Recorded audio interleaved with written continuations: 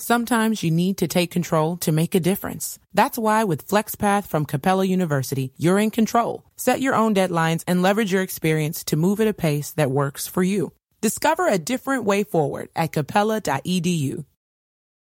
If you look around, there are so many ways to make a difference. At Capella University, our FlexPath format gives you a different way to earn your degree. Take courses at your speed. Move on whenever you're ready. Education should fit your life. Learn more at capella.edu. If you look around, there are so many ways to make a difference. At Capella University, our FlexPath format gives you a different way to earn your degree. Take courses at your speed. Move on whenever you're ready. Education should fit your life. Learn more at capella.edu. Sometimes you need to take control to make a difference. That's why with FlexPath from Capella University, you're in control. Set your own deadlines and leverage your experience to move at a pace that works for you. Discover a different way forward at capella.edu. Sip on the go with a Starbucks Iced Shaken Espresso. Our signature roast, shaken with ice, then finished with a splash of milk. Customize it to match your style on the Starbucks app. Make today a good day. If you look around, there are so many ways to make a difference. At Capella University, our FlexPath format gives you a different way to earn your degree. Take courses at your speed. Move on whenever you're ready. Education should fit your life. Learn more at capella.edu. Sip on the go with a Starbucks Iced Shaken Espresso. Our signature roast, shaken with ice, then finished with a splash of milk. Customize it to match your style on the Starbucks app. Make today a good day. This is a Crowd podcast. We didn't start the fire. The only podcast started by me, Billy Joel.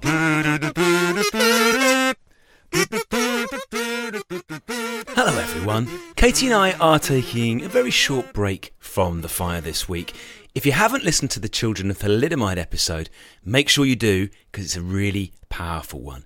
If you've already caught up with everything else, don't worry, we've got something else to grace your ears. You're about to hear one of our favourite episodes from another Crowd show called Death of a Rock Star. Now this episode is all about Buddy Holly. If you want to listen to more, just search for Death of a Rock Star wherever you get your podcasts. Enjoy! It's the day the music died. February 3rd, 1959. A plane goes down in a storm of snow and wind 5 miles northwest of Mason City Airport, crashing headlong into a frozen cornfield in Iowa. It's just a little four-seater. There's a pilot, 3 passengers, all killed on impact. The passengers are musicians on the way from a concert in Clear Lake, Ohio, to their next gig in Moorhead, Minnesota. Not just any musicians. They're rock and roll stars, headliners on a winter tour of the Midwest. There's Richardson, known as the Big Bopper, a 28-year-old DJ who scored a novelty smash in '58 with Chantilly Lace, the one that starts with "Hello, baby." And there's Richie Valens, just 17 years old, pretty boy Chicano teenage star, riding high on a rocked-up version of Mexican folk song La Bamba. And there's Buddy Holly, the sharp-dressed, nerdy, bespectacled, Stratocaster-wielding, hiccuping singer-songwriter and bandleader of the Crickets, the sleekest, slickest, most streamlined group in this whole crazy new world of rock and roll. So many solid gold classics. That'll Be the Day, Not Fade Away, Peggy Sue, so many. Just 22 years old, and the first of the rock and roll legends to go down in flames. Now everybody knows Buddy, the king of the nerds with his thick black glasses and boyish smile. The uncoolest of the cool, but with songs and style that live on. He's the man who inspired the Beatles and the Stones. His 4-piece electric band is the prototype for the beat explosion that comes in his wake. There's been a Buddy movie, books and documentaries. The songs, they never fade away. They're a soundtrack to so many lives. But what do we really know about Buddy? Somehow, of all the founding fathers of rock and roll, none is quite as hard to pin down. Not because Buddy was elusive or enigmatic, it's simply because he came and went so fast, burned so brightly, then vanished into the horizon. Buddy was a star for all of 18 months before tragedy froze him in time. His life's as short, focused, and straight to the point as one of his own hits. Death was almost an encore for him, framing him forever as a rock and roll pioneer, a young genius ripped from us when he was just getting started. What would have become of Buddy had he lived? No one can say. One thing we do know, Buddy was always in a hurry. To get famous, to get rich, get married, to get to the next gig. Maybe if he'd just slowed down, he'd be with us still. Maybe.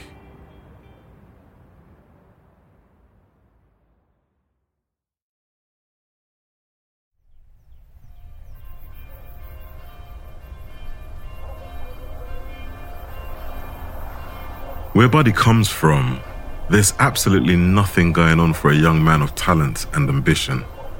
Lubbock, Texas is a dusty, cotton-picking Bible Belt city in the middle of hundreds of miles of nowhere, where everything's flat in every direction all the way to the horizon.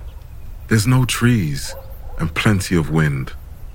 Back in the 50s, when Buddy's a wide-eyed, short-sighted teenager dreaming of stardom, Lubbock is segregated, highly religious, and dry as a bone. There's 200 churches in Lubbock, and no bars. You have to drive across the county line to even get a drink. It's the kind of place where anyone looking for fun better think about leaving. Now Buddy Holly's the most famous son of Lubbock, Texas. There's a statue of Buddy right in the town center. But when he's born, the local newspaper don't even get his gender right, or much else. A daughter weighing 8.5 pounds was born at 6:10 Monday afternoon at Clark Key Clinic to Mr. and Mrs. Lawrence O. Holly of 1913 6th Street. There's 5 mistakes in that one sentence in Lubbock's Evening Journal.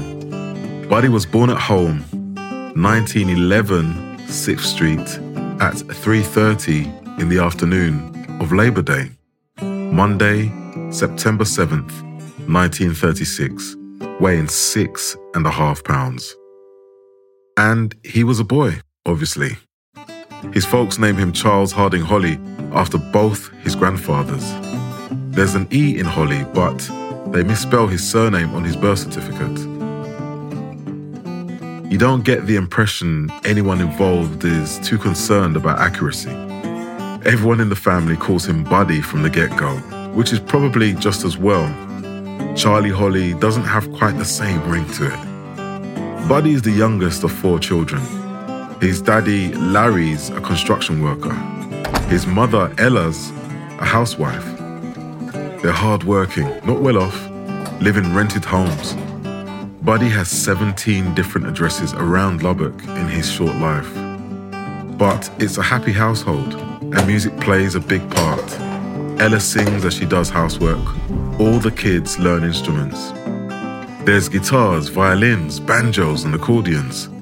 Buddy's older brothers, Larry Jr. and Travis, play country music together, and sometimes Sister Pat joins in on harmony. The boys make the mistake of taking little brother with them to a talent contest at a school in County Line, a town 30 miles northwest of Lubbock, population 400. The Holly boys are confident they've got the small town kids whipped, but then Buddy wants to get up and have a go too. 5 years old with his toy violin, Buddy Holly hollers a gospel song, "Did You Ever Go Sailing?"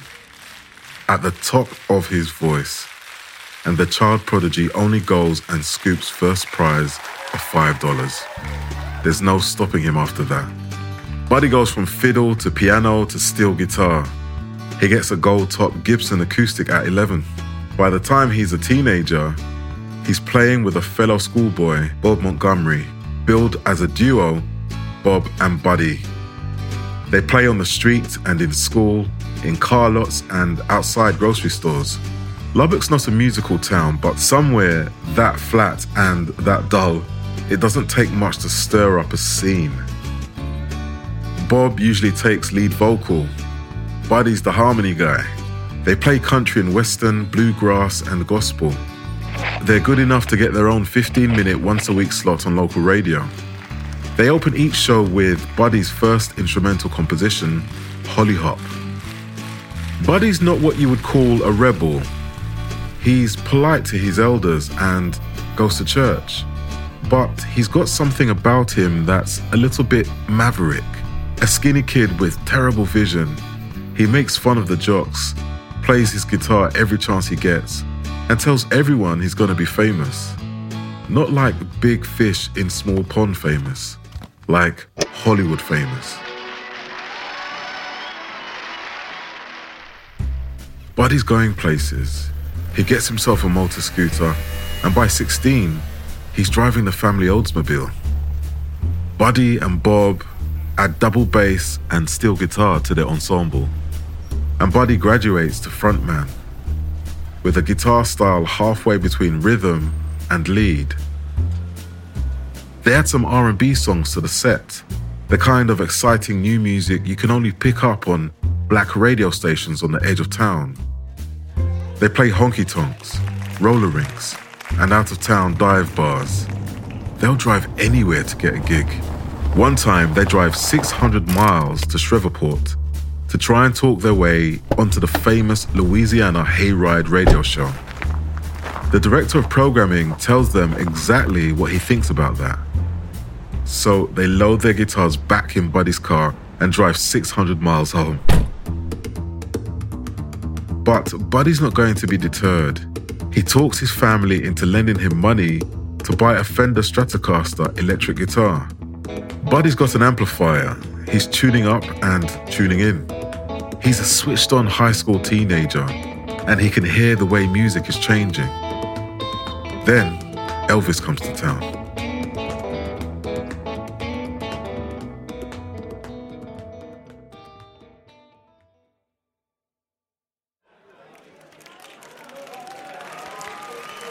On June 3rd, 1955, 6,000 kids pack into the Fair Park Coliseum to see the Memphis Flash, live and in person. Elvis Presley is not a national sensation yet, but his hyped-up rockabilly sound is stirring the South. Buddy's at that show, and it changes everything. Next time Elvis comes to town, Buddy's the support act. He's playing rock and roll, but it's not the wild adrenaline rush of Elvis the Pelvis. Buddy and his band lean into pop hooks and country melodies. Elvis is sex and energy. Buddy's got skills and songcraft. Elvis looks like a Greek god. Buddy's the boy next door. There's something in that yin and yang that's going to shape the way music develops over the next few explosive years. Elvis and Buddy even become fast friends, and Buddy drives Elvis around in his Oldsmobile whenever he's in town. Elvis has a manager, Colonel Tom Parker, and he can see something in the kid with the geeky glasses, so he introduces him to one of his pals, a talent agent in Nashville. Next thing you know, Buddy's got a solo record deal with Decca. But he's not quite there yet. Trouble is, his new mentors hate rock and roll. They think it's a youth fad that'll blow over any minute. Their plan is to turn Buddy into a country star. They drop the band, put him in with session players, cut a couple of singles that don't go anywhere. Buddy gives them a new song. That'll be the day. But Decca don't think it's worth releasing. After 12 months, they dump Buddy back where they found him. It doesn't dent Buddy's confidence though. He's still the hottest thing in Lubbock. He's got his own fans, chief amongst them, a girl called Peggy Sue Gershon. Buddy's got a new band made up of the hottest local musicians, a quartet with Buddy on lead guitar and vocals, and they need a new name. They're all keen on a doo-wop group called the Spiders and think maybe they should also name themselves after an insect. So they come up with the Beatles. That's 2 E's, no A's. But Buddy's not sure about it. He thinks people might want to squash them. He prefers crickets, an insect at least noted for its singing. The crickets hook up with a producer in Clovis, New Mexico called Norman Petty, who's got a clean sound Buddy admires. They re-record That'll Be the Day the way Buddy hears it in his head, with a high tempo, a hiccuping vocal, and backing singers adding harmonies. Norman sorts out a one-off single release with a small Decca subsidiary, Brunswick. 6 months later, it's #1 on both sides of the Atlantic. After that, records come fast and furious because Buddy's a man in a hurry and he's got some catching up to do. He releases some singles as The Crickets and some as Buddy Holly because that way he can put out twice as many records. He's got a song called Cindy Lou but renames it Peggy Sue in honor of his biggest fan. Peggy's dating his drummer Jerry Allison, who whips up a storming backbeat. When Oh Boy follows it into the charts, Buddy ends the year as Decca's biggest selling artist. The Crickets are on the road non-stop through 58.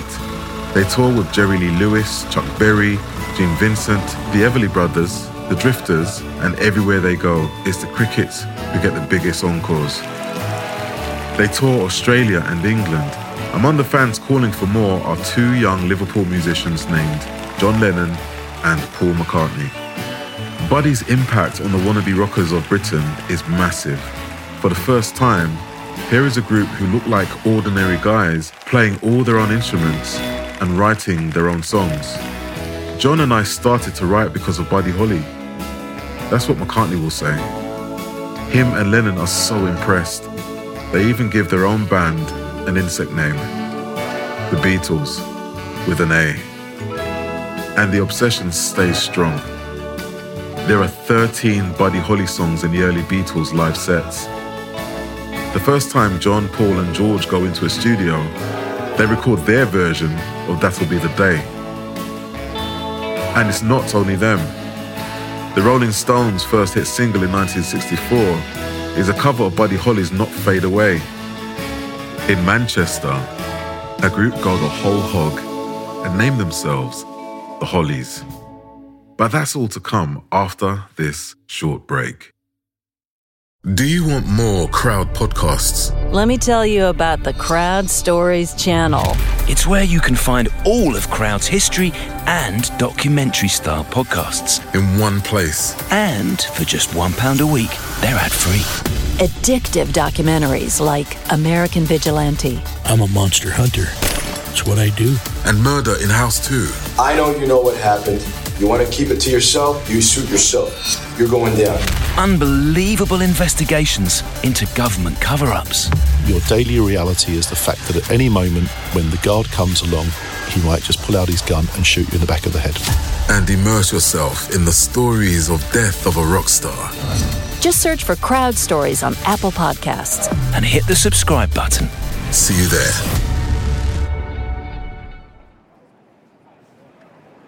Buddy's got places to go and things to do.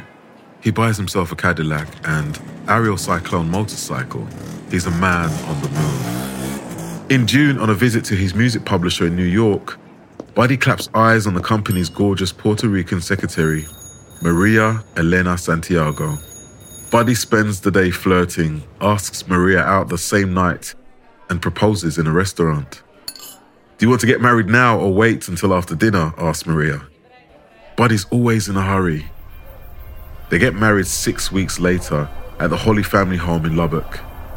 While he's back in his racially segregated hometown, Buddy and Maria pop into a local store where she orders an ice cream cone. The waitress ignores her. What's going on here? Demands Maria. Buddy walks up to the counter, and asks politely for an ice cream. The waitress serves him at once. Buddy hands it to his new wife and says quietly, "It's just the way things are around here."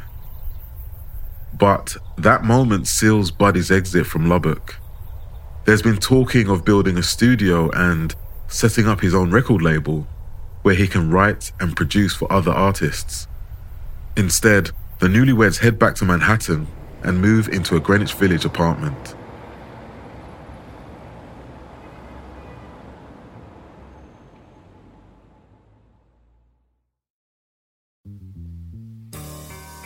There's troubles ahead though. The first wave of rock and roll is crashing.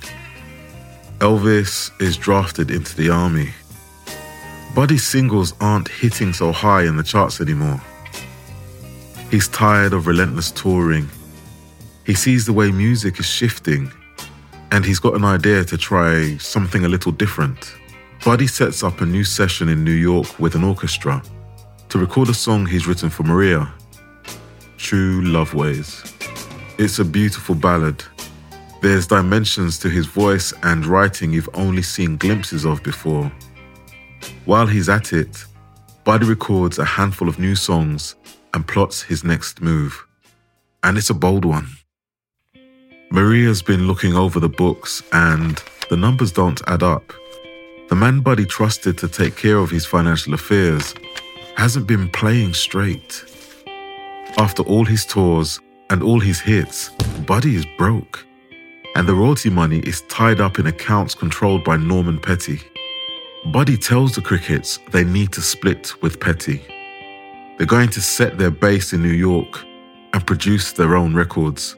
Petty gets wind of the mutiny and convinces the Crickets to stick with him. Buddy confronts Petty in the studio. "I want my money," Buddy demands. "I'd rather see you starve to death first," says Petty. Buddy breaks down crying on the drive home. The Crickets are over. So Buddy's down, but he's not out. He's got a bag full of songs that he's recording on a 2-track machine in his apartment. And he tells everyone they're his best yet. They're going to put him back on top. But meanwhile, there's a cash flow problem. So Buddy does something he really doesn't want to. He signs on as a headliner for an all-star package tour, a 24-day meander across the Midwest in the dead of winter. The Winter Dance Party, that's what it's called.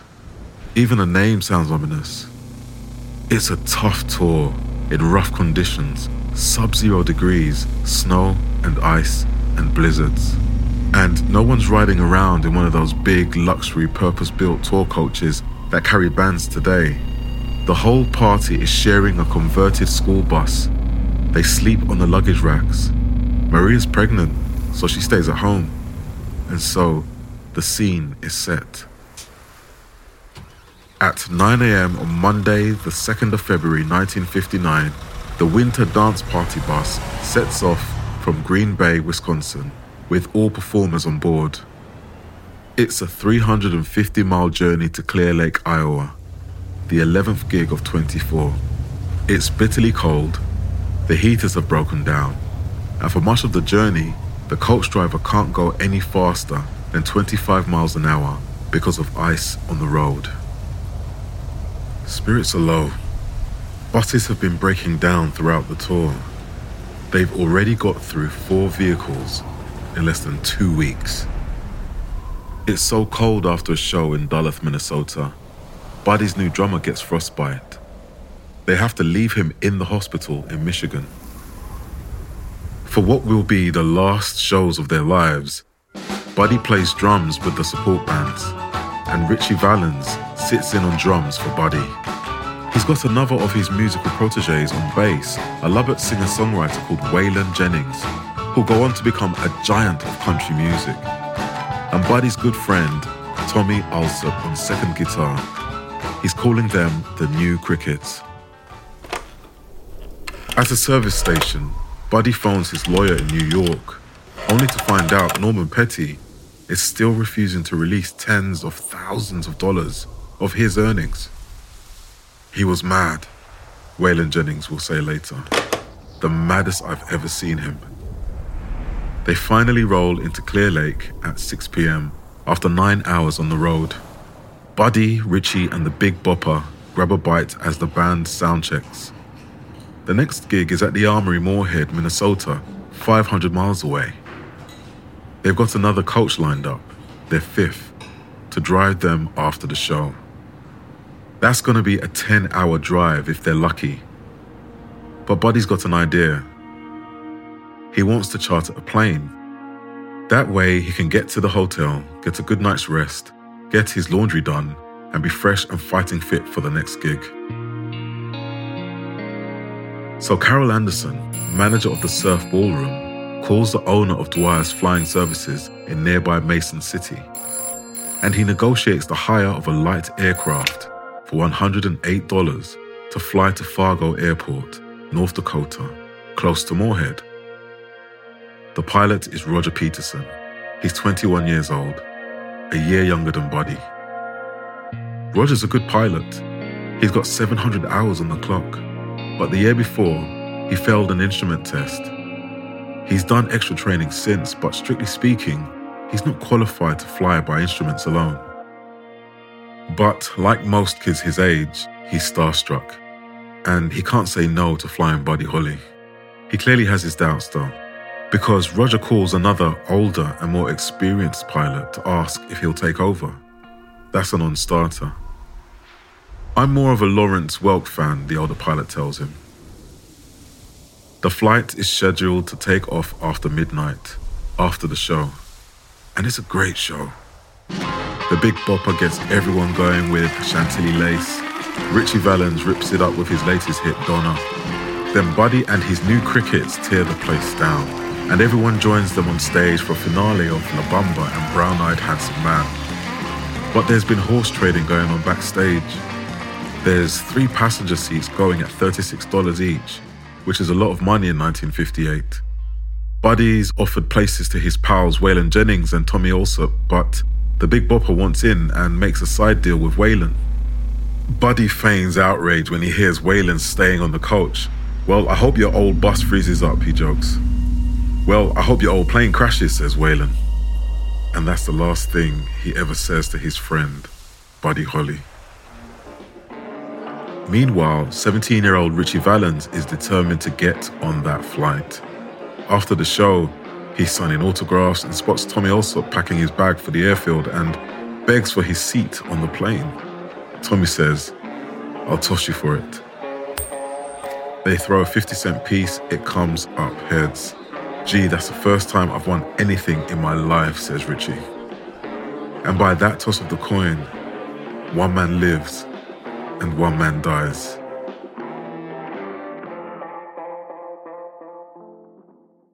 Another strange thing happens that night. The original Crickets call Maria and tell her they've had a change of heart and want to get back with Buddy. She says he misses them too and to call him at Clear Lake, and she's sure it'll all work out. So the Crickets ring the Surf Ballroom, but Buddy's on stage and never gets the message. He's in too much of a hurry to get to the airfield and get out of there. Snow has started falling, and there's 35-mile-per-hour winds. Still, air traffic control cleared the flight and somehow failed to pass on a crucial bit of information. There's low clouds, poor visibility, a snowstorm brewing, and the pilot might have to fly by instrumentation alone, for which he is not qualified. The Big Bopper and Richie Valens buckle up. Buddy's sitting up front. He likes flying and he's been taking lessons. At 12:55 a.m., the plane takes off. Jerry Dwyer watches from the ground as his aircraft levels off south of the airfield and heads northwest to Fargo. As the plane disappears from view, he thinks he sees the tail light descending when they should be climbing, but in the dark and the rain and the snow and the wind, he can't be sure and brushes it off as an optical illusion. The alarm only goes off half an hour later when the pilot fails to check in. The wreckage is found in a field just 8 miles from the landing strip. An official investigation will later say the pilot misread the altitude gyroscope in conditions of poor visibility. But that's not what you think about when you hear. You think about their last moments, how they felt, what they thought when they realized how it ended.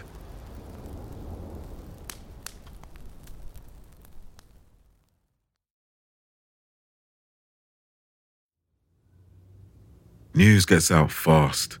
The tragic death of 3 rock and roll stars is on the wires by 10 a.m. before they've even notified next of kin. Maria Elena is in her apartment in New York, suffering from morning sickness. She turns on the TV and hears about the death of her husband. Maria becomes hysterical. She has a miscarriage. In New York the next morning, 13-year-old Don McLean is delivering newspapers. That's where he reads about the widowed bride, and something touches him deep inside. One day it will become the basis of his own classic song, American Pie, drawing on memories of the day the music died. And it's just one of the ways that Buddy Holly remains so present and alive in music. He's the first of the posthumous rock stars even bigger in death than he had been in life. His final hit is a song called It Doesn't Matter Anymore, the first instance of a song becoming a hit after the artist's death. The Buddy Holly Story, released a month later, becomes the biggest album of his career, staying in the US charts for over 3 years, and there's more to come. Buddy was always making music. There's a whole treasure trove of unreleased material, songs of Buddy and the Crickets, or songs featuring just Buddy and his guitar and voice that the label can overdub and turn into new records. The demand proved so great, and Buddy recorded so prolifically, that new Buddy Holly albums and singles keep coming for the next 10 years. Yet somehow the Buddy Holly story still feels unfinished. There was so much more to come from this brilliant, fast-moving, hard-working, innovative talent. So much music that never got made. Such a stupid, wasteful death, leaving behind so many what-ifs. And the biggest what-if of all, what if the pilot had turned around and said, "Sorry fellas, the weather's awful, and I'm not qualified to fly in these conditions." But what if Buddy had lived? Would he have had anything like the same heroic status? He was enshrined in death. Then all those bands he inspired went on to take over the world.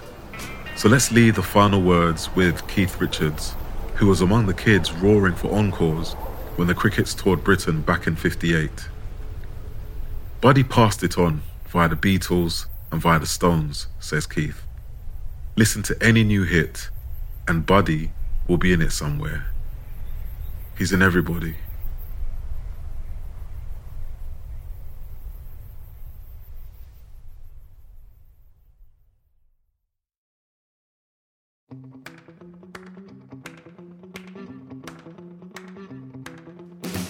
This episode of Death of a Rockstar was written by Neil McCormick and performed by me, Elroy Spoonface Powell, Spoon the Voice Guy. It was edited by Charlie Frost. For research, we used Buddy Holly, Learning the Game by Spencer Lee, The Day the Music Died, The Last Tour of Buddy Holly, The Big Bopper and Richie Valens by Larry Lemmer, The Real Buddy Holly by Robert Draper from Texas Monthly, October 1995, and the writer's own articles. The music we use is from our partners BMG Production Music, but if you want some Buddy Holly to listen to, go and find Peggy Sue, True Love Ways, and Peggy Sue Got Married, the acoustic apartment tapes. Search for Death of a Rockstar on Spotify and you'll see we've made a playlist with those tracks on it. If you want another episode, make sure you check out our one about Elvis, the most famous man who ever lived. And we're working on a new series called Death of a Film Star, where you'll get the stories of Marilyn Monroe, Heath Ledger, and Bruce Lee. That'll be out soon. This is the last in our first series of Death of a Rock Star, but we'll be back soon for Series 2. Thanks for listening.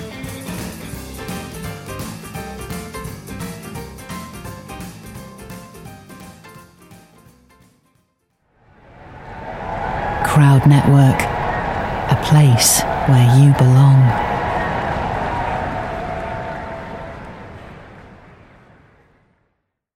If you look around, there are so many ways to make a difference. At Capella University, our FlexPath format gives you a different way to earn your degree. Take courses at your speed. Move on whenever you're ready. Education should fit your life. Learn more at capella.edu.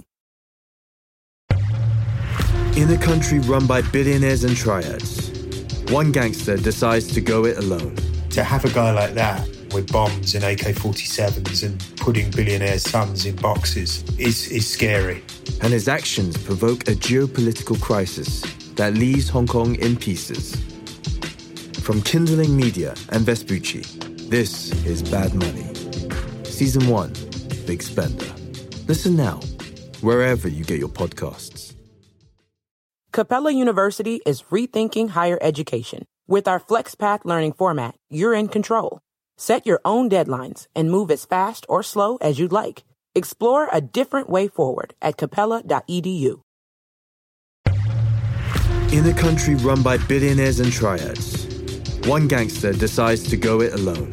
To have a guy like that with bombs and AK-47s and putting billionaires' sons in boxes is scary. And his actions provoke a geopolitical crisis that leaves Hong Kong in pieces. From Kindling Media and Vespucci, this is Bad Money. Season 1, Big Spender. Listen now, wherever you get your podcasts. In a country run by billionaires and triads, one gangster decides to go it alone. To have a guy like that with bombs and AK-47s and putting billionaires' sons in boxes is scary. And his actions provoke a geopolitical crisis that leaves Hong Kong in pieces. From Kindling Media and Vespucci, this is Bad Money. Season 1, Big Spender. Listen now, wherever you get your podcasts. Explore today's must-have trends and innovative styles at Mrs. B's Clearance and Outlet. Shop one-of-a-kind finds in today's must-have trends. Explore wall-to-wall deals, furniture, flooring, mattresses, home accents, seasonal favorites, and more. Discover unique new home decor, pillows, accessories, and more. There's something perfect for your style and budget. There's new inventory every day at up to 80% off suggested retail. Discover the style and savings of Mrs. B's Clearance and Outlet. Capella University is rethinking higher education. With our FlexPath learning format, you're in control. Set your own deadlines and move as fast or slow as you'd like. Explore a different way forward at capella.edu. In a country run by billionaires and triads, one gangster decides to go it alone. To have a guy like that with bombs and AK-47s and putting billionaires' sons in boxes is scary. And his actions provoke a geopolitical crisis that leaves Hong Kong in pieces. From Kindling Media and Vespucci, this is Bad Money. Season 1, Big Spender. Listen now, wherever you get your podcasts. Capella University is rethinking higher education. With our FlexPath learning format, you're in control. Set your own deadlines and move as fast or slow as you'd like. Explore a different way forward at capella.edu. In a country run by billionaires and triads, one gangster decides to go it alone.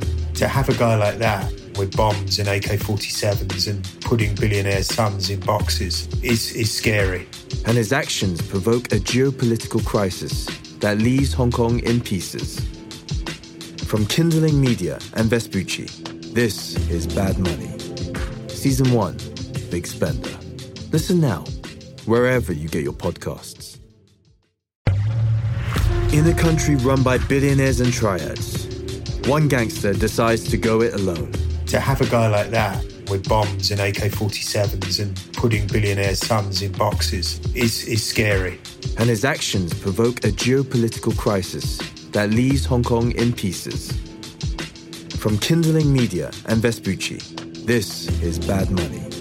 Season 1, Big Spender. Listen now, wherever you get your podcasts.